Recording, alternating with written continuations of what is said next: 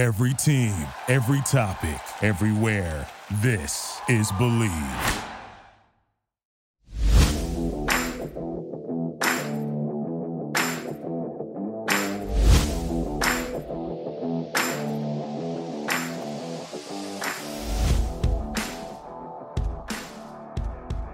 The AFC West, the focus for draft class recaps here on the Prospects and Props podcast. Chris Schubert, potentially Jaime Eisner. It says he's here. I can hear him, but I can't see him. There's no video version. He says he's got a migraine. I'm not sure if this is some AI replica of Jaime Eisner that's going to participate in the show today, but we will see. The AFC West recaps here. Jaime, what's up, my guy? This is just Chat GPT, just in podcast form. I don't know. I can't see you. You say that you're there. You say that it's because you have a migraine that you have the camera turned off, but I don't know. That could be Chat GPT talking to me. You just got to ask me questions that only the real Jamie can answer. All right, maybe we'll sneak those in throughout the course of the show. AFC West draft recaps. You guys know the drill. We go through all four teams in the division. We talk about their classes individually. We then rank them, and then we ask the question, did any of these teams close the gap from where they were a year ago? We start with the defending Super Bowl champions, 14-3, first in the AFC West, winners of the AFC, winners of the Super Bowl, the hosts of the 2023 NFL Draft, the Kansas City Chiefs.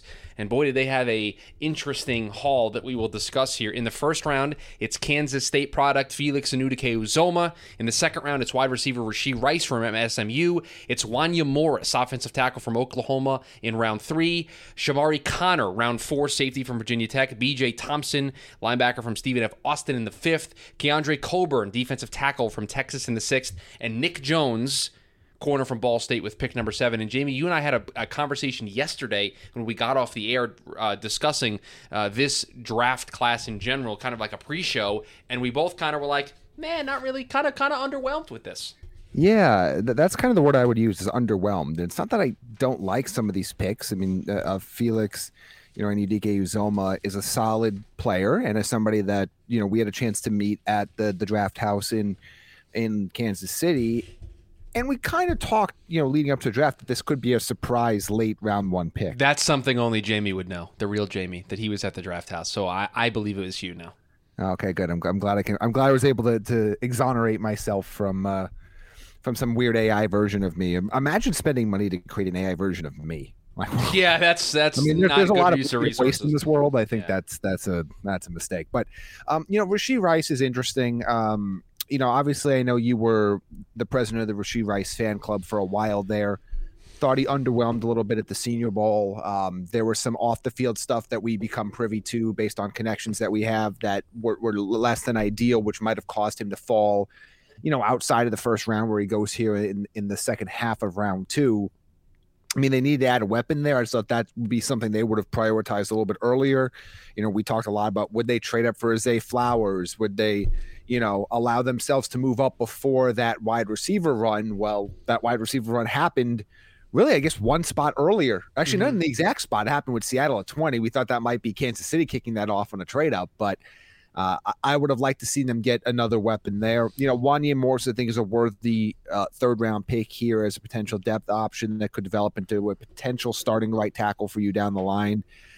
Day 3 picks I was pretty underwhelmed by for the most part. So, look, you're Kansas City. You're still the Super Bowl favorites. You're still should win this division. You still should be the best team in the AFC. I was just looking for, a few more impact players, particularly, on the offensive line and at the receiving core coming out of this draft and where they ended up getting. But again, this is an elite team in the NFL. It's tough to be too critical of them as a whole, but underwhelmed was the word you used, and underwhelmed is how I will end my commentary here. I think the interesting thing for me, Jamie, is I'll ask you the question here. Do you not feel that with their first 2 picks, they addressed the 2 things that we all felt were probably the biggest concerns for them? Pass rush, being able to get after the quarterback, and adding another receiver to this pass-catching group. That felt like if you were going to look at the Kansas City Chiefs and say, yeah, I know you just won the Super Bowl, but if there were places for you to improve, it would be here and here. And I think those would be the 2 answers, right? So to see that, I think they got the positions right. Right. I don't know if they got the players right. I just don't know if they got the play. Exactly. And that's weird, right? Positions right. That's the weird thing, right? Because I could be more critical of this if it's like, okay, you just completely didn't go with the positions that I thought you need, but you did that part right. I think you did that part of the evaluation correctly, that you prioritized the two areas on the defensive end with an edge rusher, with a pass rusher, and then with a receiver. I just don't know if you picked the right two players. Listen, I'm the biggest Rashee Rice fan that there was, but Jamie, you mentioned it. The underwhelming Senior Bowl, the off-the-field stuff that we heard about, I kind of cooled on the idea of him potentially being an early pick. He ended up kind of going in the range that I thought he was going to go in, being a early day 2 pick. That's kind of where he ended up going. You certainly think that they feel pretty good about, going through their process and looking into everything and hearing back on all of these players and knowing whether or not a player is a good fit for them. So they must have felt comfortable with Rashee Rice. And again, I think they addressed the right two positions. I just don't know if they necessarily got the right two players. And I think, Jamie, we're going to do a little bit of an exercise here because I want to see who came off the board early in round 2 that I think could have been better for them rather than taking Felix Anudike-Uzomah. Keon White might have made some sense for them looking at it here now. Looking at some other pass rushers. Not really anybody that jumps off the page that came off the board early on day 2. But when it comes to wide receivers that came off the board after Rashee Rice that I think could have made some more sense. Marvin Mims in the back half of the second round with the last pick. You look at maybe a Tank Dell, a Jalen Hyatt, a Cedric Tillman, Josh Downs, I think would have made some sense for them. So those were some of the names that came off the board after the Rashee Rice pick in round 2 that they could have gone down. So yeah, I would say just underwhelming. I don't think it's a bad class, but underwhelming is the word that I would use. Yeah, and I think maybe we set unrealistic expectations because you and I both thought they would trade up for a pass catcher. It's true. And looking at this again, I don't necessarily blame them for not taking a receiver at 31, given who was on the board, but I thought they should be very aggressive getting up to, that 18, 19, 20-ish spot to kind of take a receiver. And again, who knows if they were and they couldn't get deals together. Again, we never know all the nuts and bolts of that, but we pretty much expected the 20 to 24 range in particular to be that wide receiver sweet spot that if you wanted to get one of these tier 1 options, whether you thought there were 3 tier 1 options or 4, however many you had there, you had to get to that spot or above that spot to get them. And that turned out to be prophetic, but they weren't able to do it. So again, it's not a bad class. I like some of the pieces that they got, but at least the positions that they got those pieces at, look, and maybe the Rashee Rice stuff turns stuff around. I mean, if you would have said that pick 4 months ago, I think we've had a much different reaction. Rave reviews from me, right? Rave reviews from me. Yeah, we would have talked about how could the league allow Patrick Mahomes to get Rashee Rice. So again, I don't want to be too critical of it. It was fine, but I was a little underwhelmed. I thought they should have been, especially with 10 draft picks that they entered with, that they should have been a little bit more aggressive getting up early in the first round than they were when they ended up making trades in other portions of this draft. The Los Angeles Chargers finished second in this division, 10-7, and they used their first-round selection to give more weaponry for Justin Herbert. It's Quentin Johnston, wide receiver at a TCU. On day 2, it's a pair of defensive players, Tuli Tuipulotu from USC, Deion Henley, the linebacker from Washington State in the third round, and then on day 3, it's Darius Davis, wide receiver from TCU, Jordan McFadden, offensive guard from Clemson, Scott Matlock, D-tackle from Boise State, and Max Duggan, quarterback from TCU in the 7th. And I got to tell you, Jamie, I really like what they did here. Yeah, I thought it was really solid. Underrated, I think. I think when we talk about some of the good classes, sorry, I didn't mean to cut you off, but since I can't see you, I'm just going to do it anyway. I think underrated. We talk about some of the better classes from this overall 2023 NFL draft, and we'll get to those teams. I don't think the Chargers get talked about enough. I like what they did specifically with their first 3 picks. Yeah, I was going to say, day 2 really stands out to me. Not that I don't like the Johnston pick, but we'll talk about that in a second. That one's getting, I think, a proper amount of praise. Tuli Tuipulotu and Deion Henley on day 2 are really solid picks for them, and I think that's really where it brings up this overall draft class. I would not be surprised if we were sitting here 2, 3, 4 years from now at the end of his rookie contract and Deion Henley is the top off-ball linebacker in this class. He's very raw right now. Great take. Yeah, I mean, he's very raw, hasn't played the position a lot. And look, I know they took a swing on a guy a couple years ago in the first round that didn't work out in Kenneth Murray, but I would not be surprised if Henley develops at that position to the point where he is, if not better than, at least is rivaling the Jack Campbells and the Drew Sanderses of the world at that position. Tuli, if you basically play him at defensive end right now, I think you'll get the most out of him going forward. You kind of add that piece to that team. I like the flyer on Jordan McFadden in round 5. I know they drafted him as a guard. I think he's a guy that can be a multi-position backup for them long term. I'm really excited about him.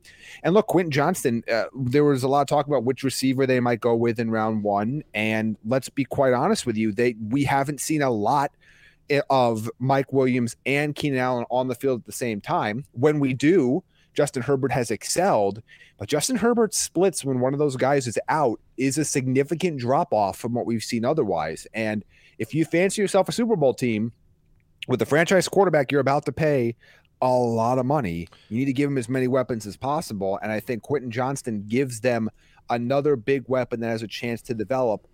Again, it's, he would, given the guys that were still on the board here, I probably would have gone with Zay Flowers over Johnston, but I think that's a personal nitpick. Overall, I really like what they did here. Thought the first 3 picks were outstanding. I thought they took a couple flyers on guys on day 2. I think Darius Davis, I know it's a crowded receiver room, but is a worthwhile flyer there in round 4. Jordan McFadden I liked. Look, you take Max Duggan in the 7th. Fine. TCU draft, very big TCU draft. TCU draft, and Scott Matlock, I don't know a ton about. I'll be perfectly honest with you. He was one of the guys that we didn't do write-ups for TDN, who went there in the late 6th round. But again, you nailed the first 3 picks, and I think your day 2 was outstanding. Got a couple good flyers there on day 3. I think this is exactly the type of draft that you're looking for. As a concept for any team in the league. Keenan Allen's also getting older too, Jamie. How much can you really rely on him long term? I think the idea of building around Mike Williams and Quentin Johnston as the 1-2 of your passing offense with Justin Herbert, who they're hopefully going to sign to an extension here sooner rather than later, I think that's also part of the vision. I think some people can get caught up in the idea of, man, how are you going to get all 3 guys on the field right now? Yeah, that could be a problem, but here's what we do know. Those 2 guys, Keenan Allen and Mike Williams, they miss some time. And 2, you also can think long term here with this as well, and maybe Keenan Allen's tenure there in LA with the Chargers is going to come to an end sooner rather than later. So again, I like the pick from that perspective. The Raiders, 6-11, 3rd in the AFC West. They had a whole host of picks. They kicked it off with Tyree Wilson, defensive end out of Texas Tech. Michael Mayer, tight end out of Notre Dame in round 2. Byron Young, the Alabama Byron Young, defensive tackle in round 3. Trey Tucker, also in round 3, wide receiver out of Cincinnati. And then on day 3, it's a pair of 4th-round picks. Jacorian Bennett, corner from Maryland. Aiden O'Connell, quarterback from Purdue. Christopher Smith, safety from Georgia. Amari Burney, linebacker from Florida. And Nesta Jade Silvera, forks up, Arizona State D-tackle with the in the 7th round. And Jamie, I like what they did here. I think they accomplished a lot of goals, and there are a couple picks, 2 in particular, that I think aren't going to get the love that they deserve. I'll let you go first and see if you also shout these 2 picks out. But I think there are 2 picks that they made that are not going to get enough love that I think make this a pretty well-rounded class. Yeah, and we'll see if we differ here. I liked everything except their 3rd round. Their 2 third-round picks of Alabama's Byron Young and Cincinnati's Trey Tucker I thought were both a bit of a reach, even there at the end of day 2. But otherwise, I really like this. Starting at the top, Tyree Wilson, I know, was in the conversation to go number 2 overall to Houston, as we talked about the pre-draft stuff leading up to it. Has that foot injury, has to work his way back, but has tremendous upside. And again, I don't think there will be anybody shocked if he is among, if not the best defensive player in this class when it's all said and done. He's got that potential. Potential means you haven't done anything yet, but he's got that potential. Michael Mayer is a great fit here. He's a great replacement for Darren Waller. This is the first I'm hearing of this. He's the Darren Waller replacement? Yes. And more importantly, he's the exact type of player I think would thrive with Jimmy Garoppolo. And thrive in that Josh McDaniels offense as a guy that could do a little bit of everything as an inline tight end. And then I really like their day 3. Jacorian Bennett is an underrated cornerback prospect who I'm really excited about. Chris Smith as well in the 5th. Nesta Jade Silvera, I would not be shocked, even as a 7th-round pick, if he makes the opening 53-man for this squad. I think he's got a legitimate shot at that. Aiden O'Connell as a long-term potential backup option is another solid fit here. I think they reached a little bit in round 3, but overall, I really like what they did, and they have the first 2 picks are both going to be instant starters for them, barring health, for Tyree Wilson. And I think they probably have at least another couple starters here as you get into rounds 3, 4, and 5. I'm pretty excited what they did here with these, 9 picks that they had? This is requiring me to do 9 math. picks. Yes, 9 selections in the 2023 NFL draft. And yeah, Jimmy, you mentioned Michael Mayer. Listen, we know two things. We know how much Jimmy Garoppolo loved to use the tight end position when he was in San Francisco with George Kittle. And we know how much the tight end is part of Josh McDaniels' offense. We saw it in all those years in New England with the way that they used Gronk. Again, not comparing Michael Mayer to Gronk, but you understand the utilization of that position at the NFL level for McDaniels as a coach and for Jimmy G as a quarterback. So I like that pick. And the 2 picks that I want to shout out, you kind of gave the flowers where I think they deserve. Nesta Jade Silvera in the 7th. Do not sleep on this guy making this team. I think he can be a player for them. And Christopher Smith, one of the better safeties in this class. And this was a down year for the safety class in general. But I think to get one of the top 3, 4 safety options in this class all the way in round 5, I think it's a great pickup for them. So those are the 2 picks that I wanted to shout out. I agree with you on the value there in round 3, but I don't think Trey Tucker's a bad pick. I think he's going to give them another type of option in that offense that they're going to need. And so I can appreciate the pick from that regard. Surprised that he came off the board before Tyler Scott did when discussing the Cincinnati wide receiver room. But I don't hate the pick from a positional need perspective. But yeah, I think they got 2 starters with their first 2 picks. And I think they got multiple guys on day 2 and day 3 that I think at worst are going to be really high quality depth. So I think they did really well here. And they have to. They got to keep up with the Joneses or keep up with the Mahomeses there in the AFC West. And so they're starting this new chapter with Jimmy G. They needed a good draft to kind of help supplant some issues that they had along the roster. And I think they did just that. The Denver Broncos, 5-12, last in the AFC East, but year 2 of Russell Wilson, a brand new coach in Sean Payton, and they had 5 draft selections. In fact, a bunch of trades got them all of these draft selections. Marvin Mims in round 2, Drew Sanders, linebacker in round 3, Riley Moss, corner from Iowa in round 3, J.L. Skinner, safety from Boise State, and Alex Forsyth, center from Oregon with round 7. Jamie, they've only got 5 picks. It's tough to evaluate. The Marvin Mims pick is a little weird to me. Then they pick up Jerry Jeudy's 5th-year option. I thought they were going to move one of these wide receivers. Doesn't look like that's going to be the case. You take a linebacker and Drew Sanders. He's a nice player, but okay. Riley Moss, yeah. This is mid. This is a look, very mid draft. Yeah, look, and this is nothing against Marvin Mims, but of all the areas the Broncos could address, even if they end up trading one of Sutton or Jeudy, you're talking about a guy that's going to be your 3rd or 4th wide receiver at best, and that's the first pick you have in this draft. I don't think that was necessary. You got Drew Sanders, who I like. That's a good pick. I have no qualms with the Drew Sanders pick in round 3. But then you trade back up for Riley Moss, who I think is a fine player, but you gave up. I believe you gave up 2024 draft capital to do this, and I don't think he was a player worthy of giving up extra capital to go get and trade up for in round 3. J.L. Skinner. I mean, I guess you could take a flyer. He really struggled at the Senior Bowl, I thought. But again, you're talking about a 6th-round pick, so I'm not going to be too critical.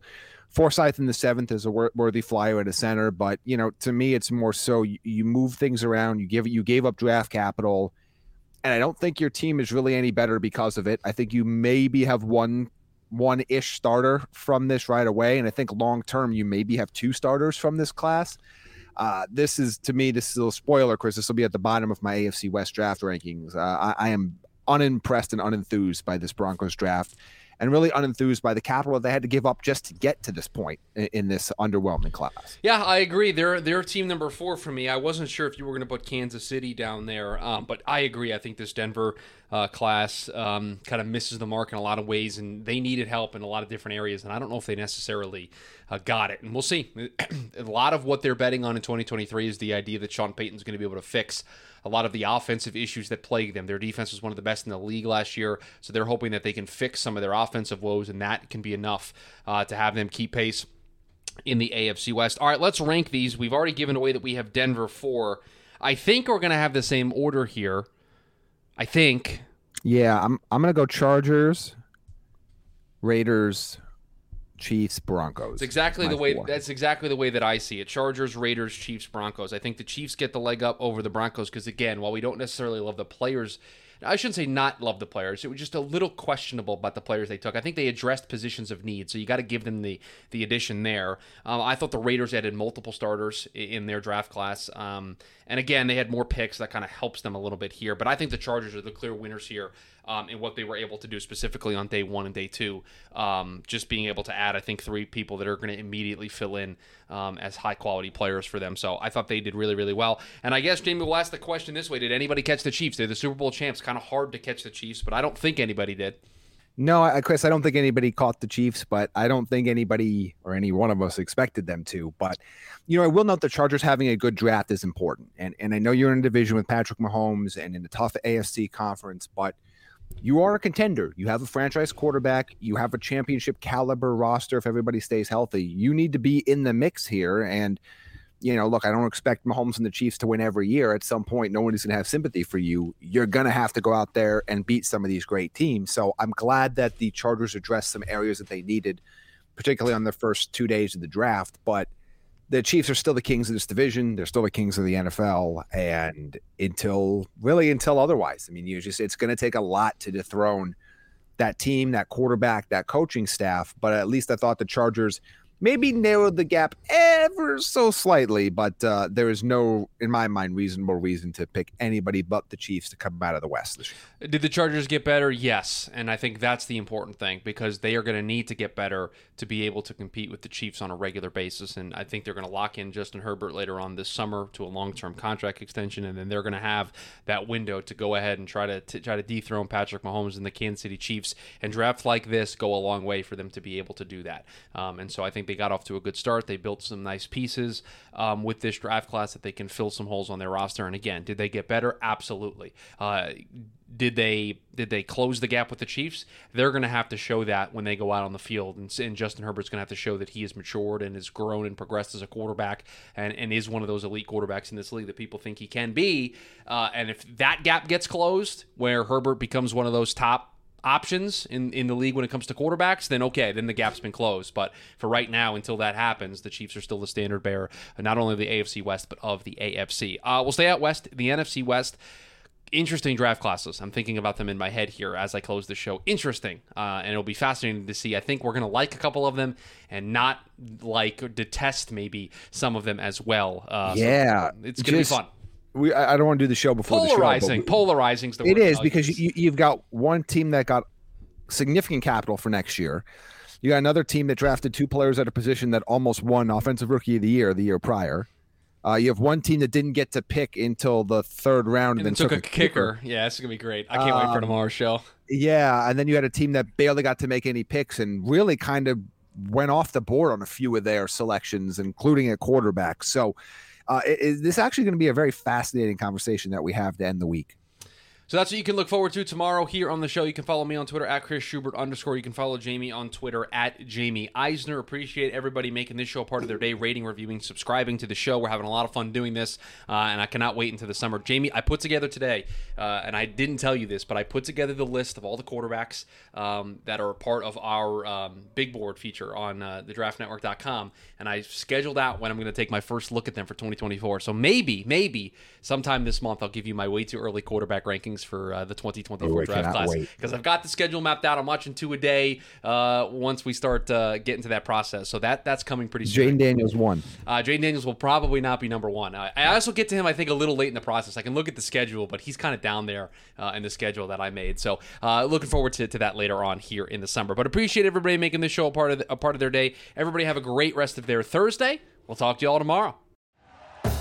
Thank you for listening to Believe. You can show support to your host by subscribing to the show and giving us a 5-star rating on your preferred platform. Check us out at Believe.com and search for BLEAV on YouTube.